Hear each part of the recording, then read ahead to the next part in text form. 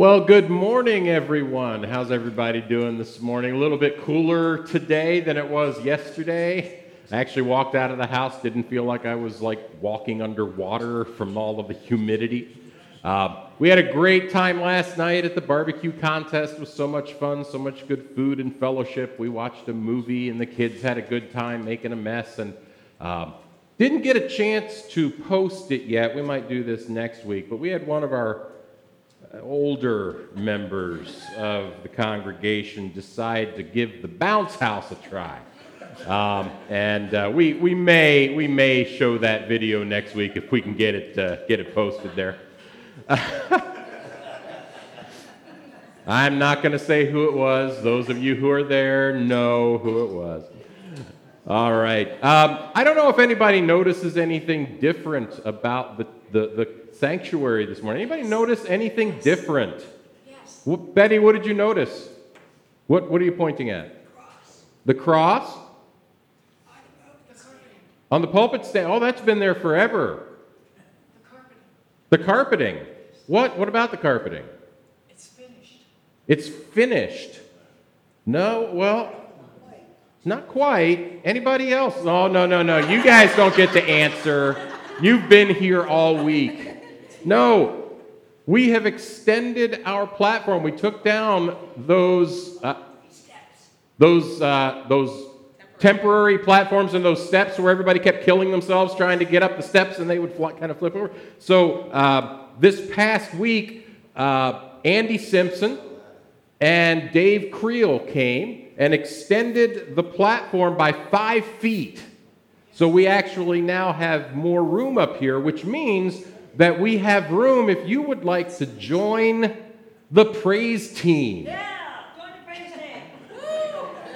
We are looking for people who can play instruments, guitar, keyboard, drums. If you are able to play an instrument, if you are able to sing, we would love to have you on the praise team. And if you want to find out more about that, come and talk to Cindy after church today. She's the head of our praise team, and she's going to definitely want to speak with you. Bless you. One more. There we go. All right. So I have a question for you guys. Is anybody still... Uh-oh. My slides aren't... Oh, there we go. Anybody still exhausted? You remember this from last week? Wendy held this sign up, egg, sauce, Ted. Anybody still exhausted this week? Anybody get any rest this week? All right, some people got some rest. Last week we talked about being exhausted physically, mentally, and spiritually. And often we just go, and we do things, and we work, and we even our fun is exhausting until we just get so tired that we drop. And last week we spoke more about physical and mental exhaustion, and this morning I want to talk a little more about spiritual exhaustion. And yes, there is such a thing as spiritual exhaustion, and how can there not be? As followers of Jesus Christ, we are constantly engaged in a battle against Satan, in a battle against evil. Satan would see our souls die. Satan would see us turn away and be separated from God the Father. And we are constantly in a battle for our souls. Before Jesus began his ministry, he spent 40 days and 40 nights in the wilderness fasting and praying and being tempted by Satan to turn away from God the Father. Now we would think, well, that would be pretty easy for Jesus, right? No way he would turn away from God the Father. But Jesus was human. Jesus experienced the temptations that he did the same way that we experience our temptations. Satan told Jesus that he should use his power, the power that God gives him, to turn stones into bread so that he could feed his physical hunger. He told Jesus to throw himself off of the highest point in the temple in Jerusalem just to prove that God cares for him. God cares for you. The Father would never let you be harmed, Jesus. Satan told Jesus that he could have rule over all the kingdoms of the world, every kingdom, the entire world, if Jesus would simply turn away from God, stop with this whole God nonsense, and bow down to worship him. And while all of this looks and sounds like physical temptation, it really is Satan tempting Jesus to accept pleasure, to accept the riches of the world, which is Satan's kingdom, and to walk away from the riches of the kingdom of God. This was a battle for Jesus' soul. And of course, Jesus did not give in to those temptations, because Jesus knew this: for what does it profit a man to gain the whole world and forfeit his soul? For what can a man give in return for his soul? Have you ever seen a movie or read a book or heard a song talking about somebody selling their soul to the devil? Anybody? One well-known song. I know most of you will name it for me. What is it? What is it? Charlie Daniels. The devil went down to Georgia. In that song, the devil went down to Georgia because he was looking for a soul to steal. He was in a bind because he was way behind, and he was looking to make a deal. And he came across this young man who was playing on a fiddle and playing it hot, and the devil jumped up on a hickory stump. And the whole rest of the song talks about this bet that the devil makes with this boy Johnny. I bet I'm a better fiddle player than you, and I will give you this fiddle of gold if you win, and you give me your soul if I win. There's a British film called Bedazzled, where the devil offers this unhappy young man 7 wishes in return for his soul. But then, of course, the devil twists all of the wishes to make them horrible, horrible experiences for this guy. And he frustrates the man's hopes and the man's dreams through these wishes, all the while trying to steal his soul. Most of these films and books and songs like this, they're played for laughs, they're played for entertainment, for comedy, because these works generally don't come from a place where God is honored. But the existence of these songs, these books, these movies, might suggest to us Christians that people are seeking. People are looking to make sense of this idea of something called the soul. Because even when people don't believe in God, they believe that they have a soul. Now, I don't know where they think the soul goes or what the soul does, but they believe that they have a soul. And Jesus says that there is nothing in the world, not even the whole world itself, that is worth losing your soul over. And Satan knows this, and Satan tries to convince us that it is worth it to trade our souls for something in the world. He tries to convince us that Jesus' words are a lie. Satan wants to convince us that happiness comes in the form of things. Happiness comes in the form of money and power and fame and fortune and all of these things. He wants you to believe that his way is superior to the joy that God offers us. Remember how he tempted Jesus? Turn stones into bread, Jesus. You have to practice self-care. You got to take care of yourself. You need to do whatever you need to do to care for yourself and to be fulfilled. Jump from the temple, Jesus. Jesus, God never wants you to suffer or be hurt. God always wants you to be happy so that you can live the best life for you.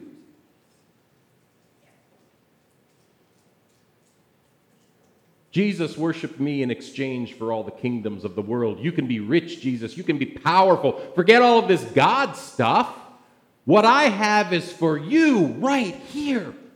right in front of you. Let go of that guilt that's imposed by some stupid rules in some dusty old book that was written thousands of years ago, and then you can have it all. Do any of these things sound familiar when we put them that way? Self-care. Self-care is a big one, right? You got to take care of yourself. You're the only one you can count on. This is a battle. This is a battle fought for our souls.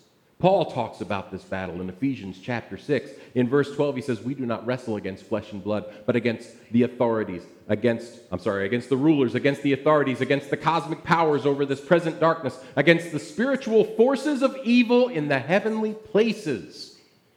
This is a battle, and if our bodies can become bruised and utterly exhausted when we fight physical battles, it only makes sense that our souls might face that same exhaustion.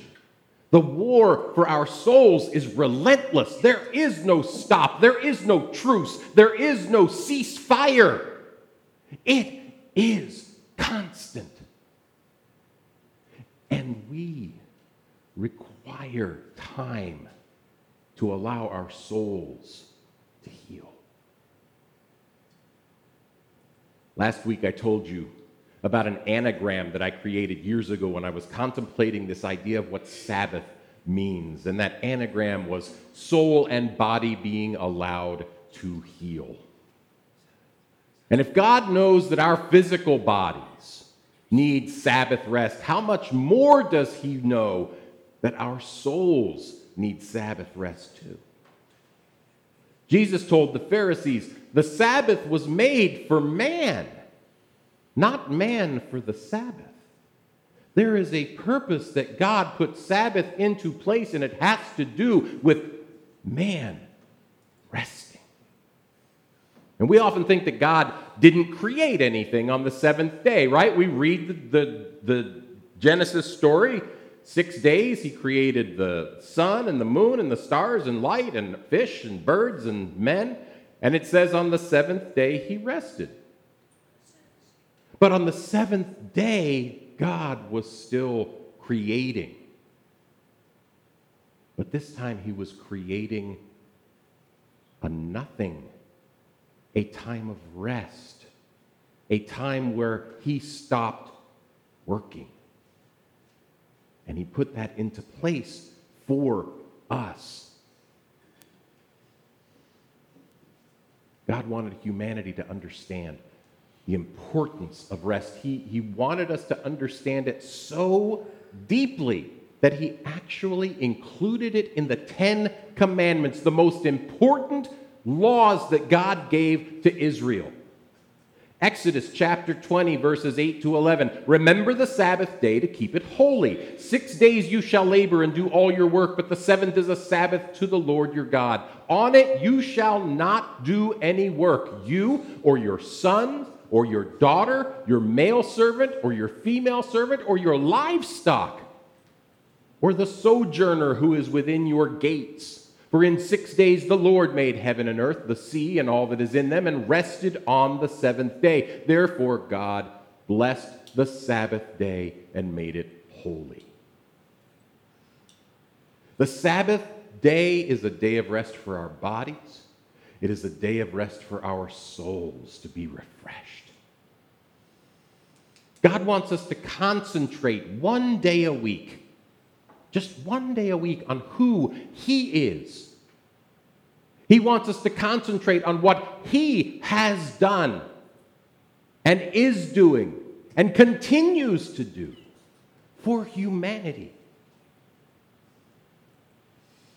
But how do we do this? How do we allow God to heal our souls? How do we rest in God? According to the Jewish tradition, there were three major components. There were a lot of components to the Sabbath day, but there were three major components. And the first, of course, is the ceasing of work. The second is prayer. And the third is the gathering of family and guests for meals. Now, the ceasing of work is kind of a bit of a mystery in the 21st century, right? How many of us, even when we're not working, we're working, right? When I come home from teaching at school all day, I don't stop thinking about teaching at school, and I'm doing lesson planning, and I'm grading papers, and I'm doing this, I'm doing that. I'm working all the time. We have this kind of idea that we have to be doing something all the time.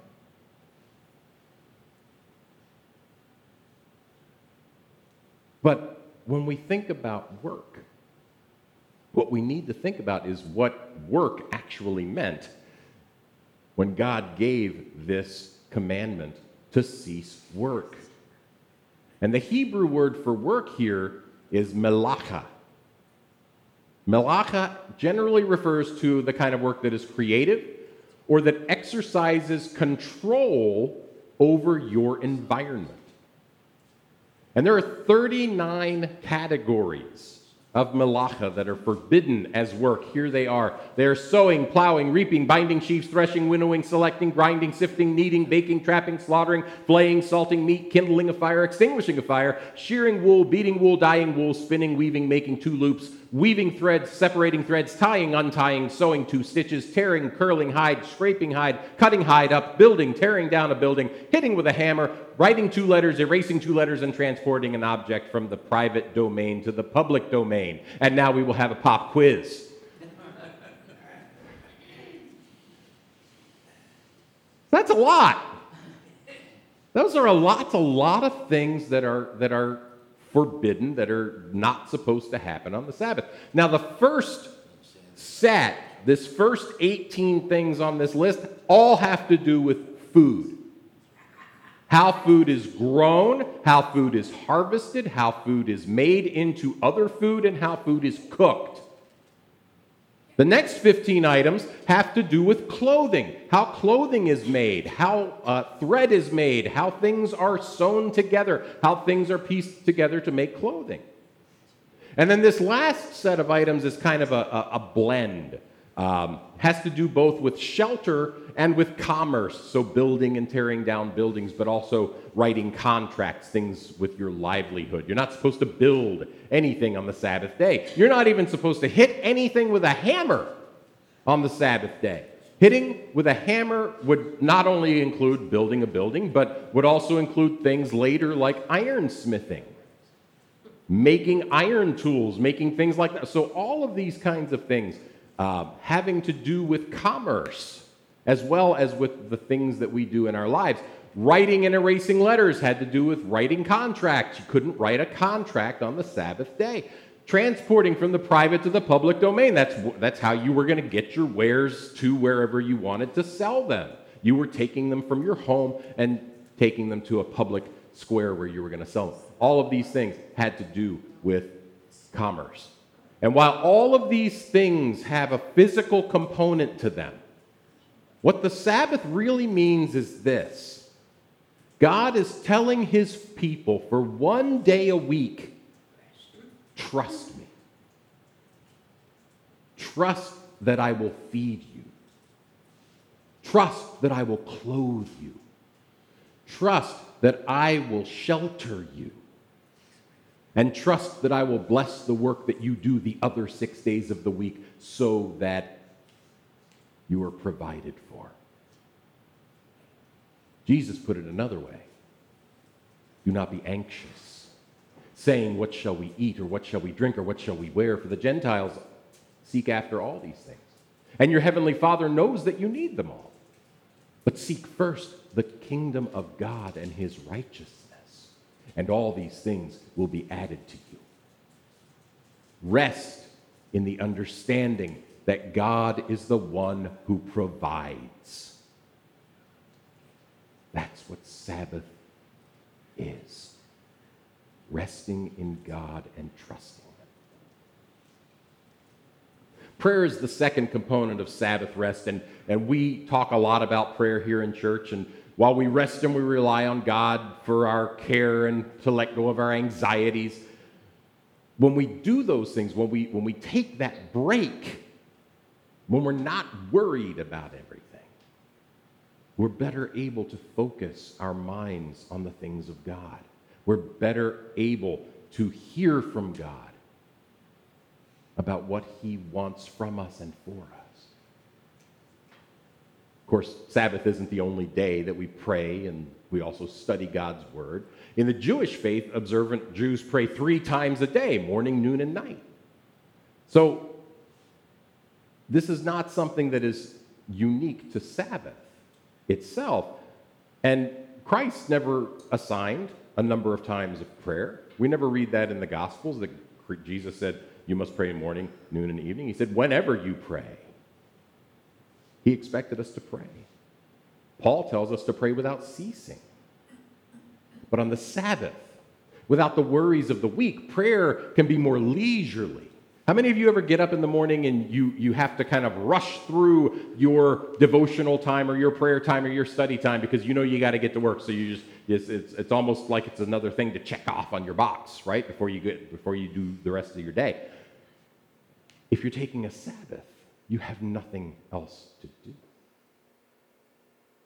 You can pray as long as you want. You can study God's word. You can talk to other people about God all you want. Because we're not constrained to a schedule. We're not constrained to the things that must be done.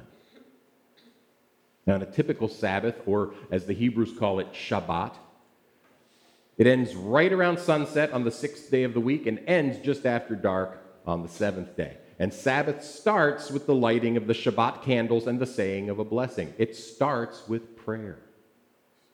The woman of the house lights the candles, recites the blessings, and then they move on. They attend a brief evening service. So they'll go to their synagogue, they'll attend a service, about 45 minutes on Friday night. Then they return home, and throughout the rest of the Sabbath, the family prays before and after meals, and they attend a Sabbath service in the morning. So Saturday morning, they attend a Sabbath service, which incidentally lasts about 3 hours. So I don't want to hear any complaining here. The family also uses that time to study God's word, the Torah. For several hours, they study it, they discuss it. And that's in keeping with the command that God gives them to teach his word to their children. And Sabbath ends with Havdalah, a special ceremony of blessing, which they basically are praying, thank you, God, for this time of Sabbath. Bless the 6 days that are coming, our 6 days of work. Now, can you imagine taking hours in a day every week to pray and worship the Father?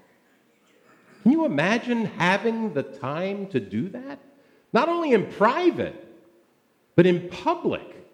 They would go to these services for hours. They go out into public and they share their faith with one another. And there are a lot of Christians who believe today that attending church services are really optional. They're really an unimportant part of our faith. In 2020, less than half of Americans, about 47%, said that they were members of a local congregation. And almost a third of American Christians say that they only attend church out of obligation. I don't really want to go, but I feel it's something I have to do, so I'm going to begrudgingly get myself out of bed and drag myself down to church for an hour and a half, and hopefully they'll have coffee and donuts and things like that, and some rockin' music so I don't fall asleep and the pastor doesn't talk too long. But I wonder if these statistics are a result of what church services have become, or if church services have become these things because of the results of these studies.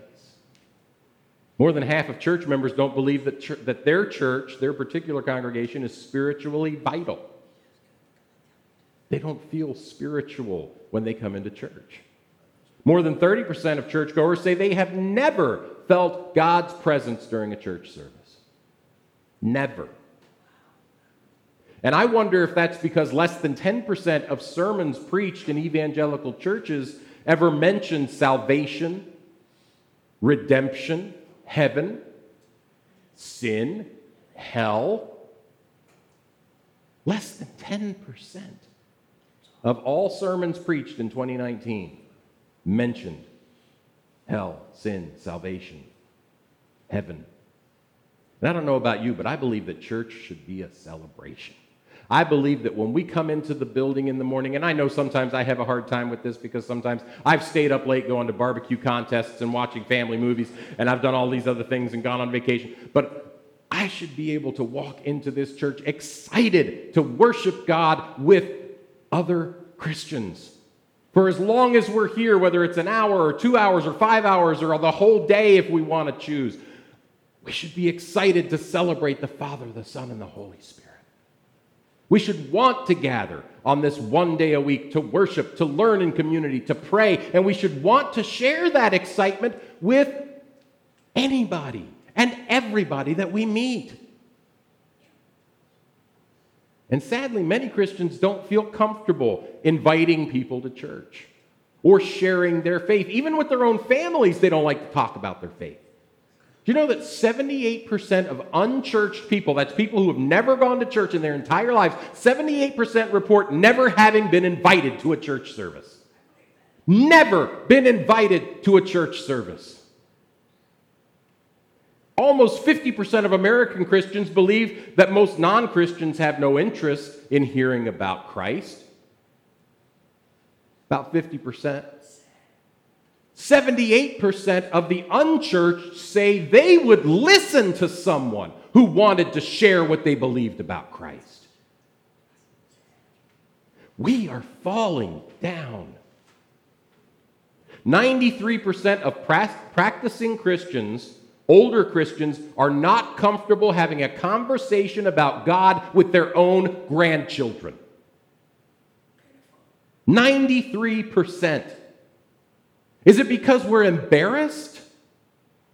Is it because we're afraid of what others will think of us or how they're going to treat us if they know that we're Christians?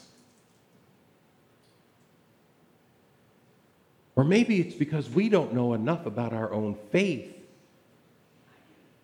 to talk about it to somebody else. Remembering and observing the Sabbath day could very well remedy some of these issues. Resting in God, relying on God, worshiping God in private and in public, demonstrating authentic faith in God through this very peculiar practice of Sabbath. And it is a very peculiar practice. No other religion in the world tells their people to rest one day a week. Is it possible for us as Christians to live our lives in a way where people are actually curious about my faith? 78% of people who never went to church would listen to us if we talked about Christ. How do I get to feel comfortable doing that? Why am I not comfortable doing that? And interestingly enough, this leads to that third component of Sabbath that I told you about a little bit ago, gathering family and guests around a meal table. As a church in the Brethren in Christ denomination, we report on a lot of end-of-year information and our giving and our members' births, deaths, all of these things. And we also report on church attendance. And our wonderful tech staff back here every week counts all of you. And they write it down, and we keep track of those things because the denomination requires that we report that on our annual reports. And I've noticed something interesting. On the Sundays when we offer food after the service, attendance goes up. It is so weird. The week before the Thanksgiving service, we had like 50 people. Thanksgiving service, when we served Thanksgiving lunch, we had 72 people. The week after that, we had 50 people again. We love to eat, don't we? 54 in attendance today. And 54 in attendance today. Had we had the barbecue contest after church, I'll bet we'd have had about 70. I'm kidding. But think about that. Food is one of the most universal experiences we have. Because everybody got to eat, right? And some of us like to eat. We have fun cooking. We have fun talking about trying new recipes and trying new food, even grilled asparagus that Cindy hates. She got to try last night. Yesterday morning, it's weird that this happened while I was finishing up preparing this sermon. Yesterday morning, Josh asked Wendy to make pancakes for breakfast. And she was mixing them up. She had the first batch, and she's getting ready to do the second. And Josh said, I want a giant pancake. And we have a little griddle, a regular size inside griddle. But I looked at Josh and I was like, how big do you want your pancake? And he just kind of smiled, and I kind of looked out at my grill that has a nice little griddle attachment that's like this big. And I took the batter from the thing, and I threw a whole stick of butter on the griddle, and I poured a 13-inch pancake. And I loved it. Tasted pretty good, too. We got a couple of things to work out on the flipping process, but think about it. When we get together with friends and family, especially people who we haven't seen in a while, what's the first thing we often do? Let's go to dinner. Or come over and have dinner with us, and then we'll go out and do something. We like to sit and eat. And what do we do with our friends, our families, when we're sitting around and we're eating? We're talking. We're having discussions. We're talking about what's going on in our lives. We're talking about what's going on in the world. People who are questionable in their minds talk about politics, but we just talk. We tell our stories. We laugh. We cry. Whatever we're doing, we just grow closer together by telling our stories. And on Sabbath, families and their guests would gather and spend hours around the dining table. They would leisurely eat the food that was cooked, been prepared earlier in the week. It couldn't be cooked on the Sabbath, so it was cooked earlier in the week. They had slow roasted meats and slow cooked stews and challah bread and all kinds of other things, and they would just sit around, have a good time talking, eating. They talk about life, talk about the future. Most importantly, they would talk about God. They would talk about God's word. They would tell the stories of the things that they've seen God do in their lives throughout this past week before the Sabbath.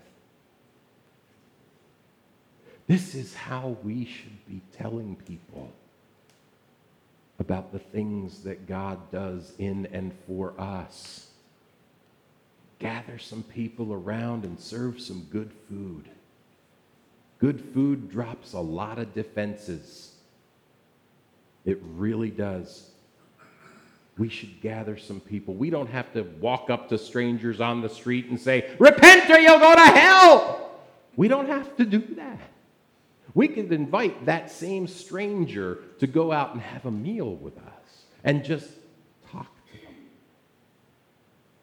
Hear their story. Tell our story. That's how Jesus started his early ministry.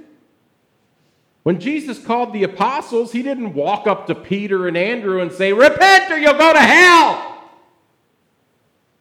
He saw them out there coming in from a night of fishing, and he's like, any bites?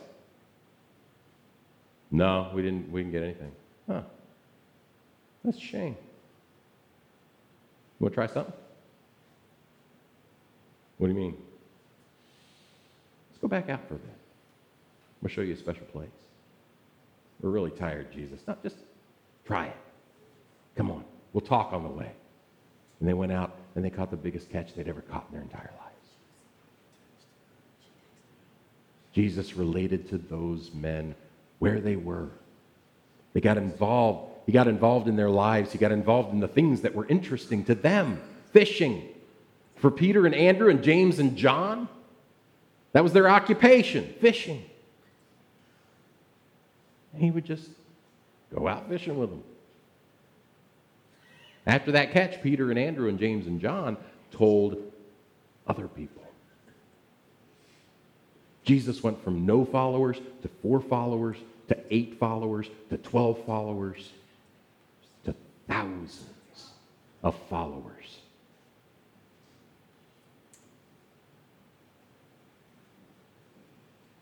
He didn't win Peter and Andrew and James and John because he yelled in their faces to repent or they're going to hell. He won them because he gave them a story to tell. You're never going to believe what happened.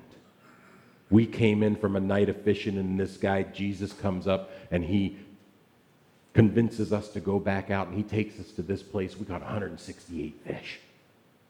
It was incredible. Followed him ever since. You should follow him too. Let me tell you why. Jesus gave them a story. I don't remember to tell my story enough. In some ways, as a pastor, I've forgotten how to tell my story. I'm so focused sometimes on preaching as my work that I just forget to sit down with folks sometimes over a meal and just tell them my story. Sometimes I forget that Jesus gave me a story to tell. And I'm working on that. But he's given me more stories to tell than he's given me sermons to preach.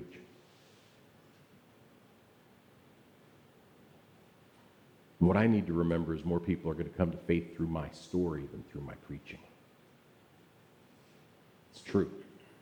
And that's something I need to continue to ask the Holy Spirit for help on. But you know what? Jesus has given you a story to tell too.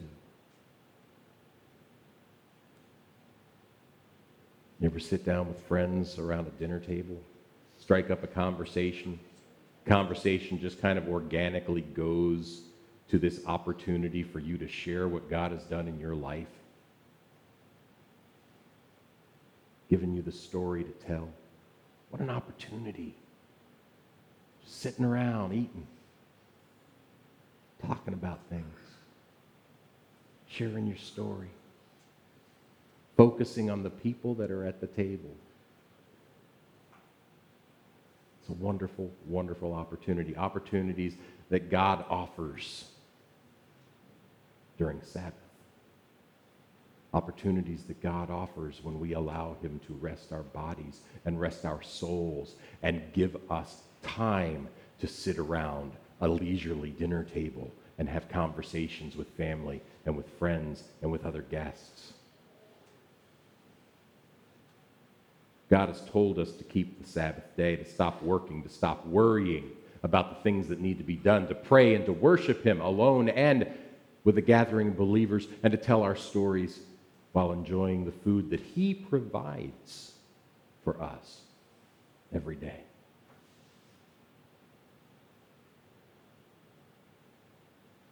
Will you remember the Sabbath day? Will you allow God to heal your body and your soul? Will you allow God to let you rest from the physical and spiritual toil of your lives, and to rest from the spiritual battles of your week, and to find your strength in him? Will you allow God to talk through you, to tell your story to people who don't yet know him, that 78% who have never walked into a church in their lives? Are we willing to do that? It's a monumental shift in the way we live our lives today. Are we willing to take that drastic step to trust God and to tell the stories that he has given us to tell? Would you pray with me? Heavenly Father, we thank you so much for everything that you provide, everything that you do. We thank you for creation. We thank you for food and clothing and shelter and our ability to work, our ability to provide for our families. All of these things are the things that you give us the ability to do.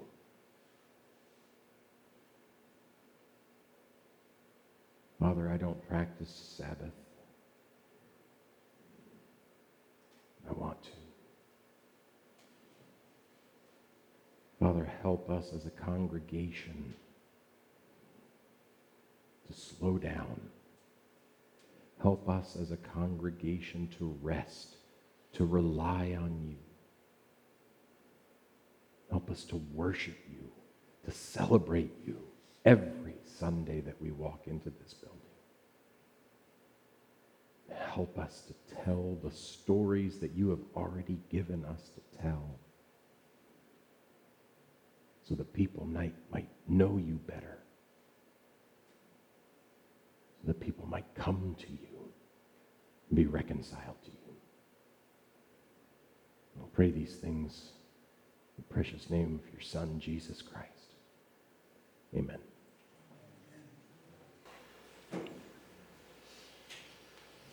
Do not be anxious for anything, nor ask, what shall I eat, or what shall I drink, or what shall I wear? For the Father knows that you need all these things. Seek first the kingdom of God and his righteousness, and all these things will be added to you. God bless you this week.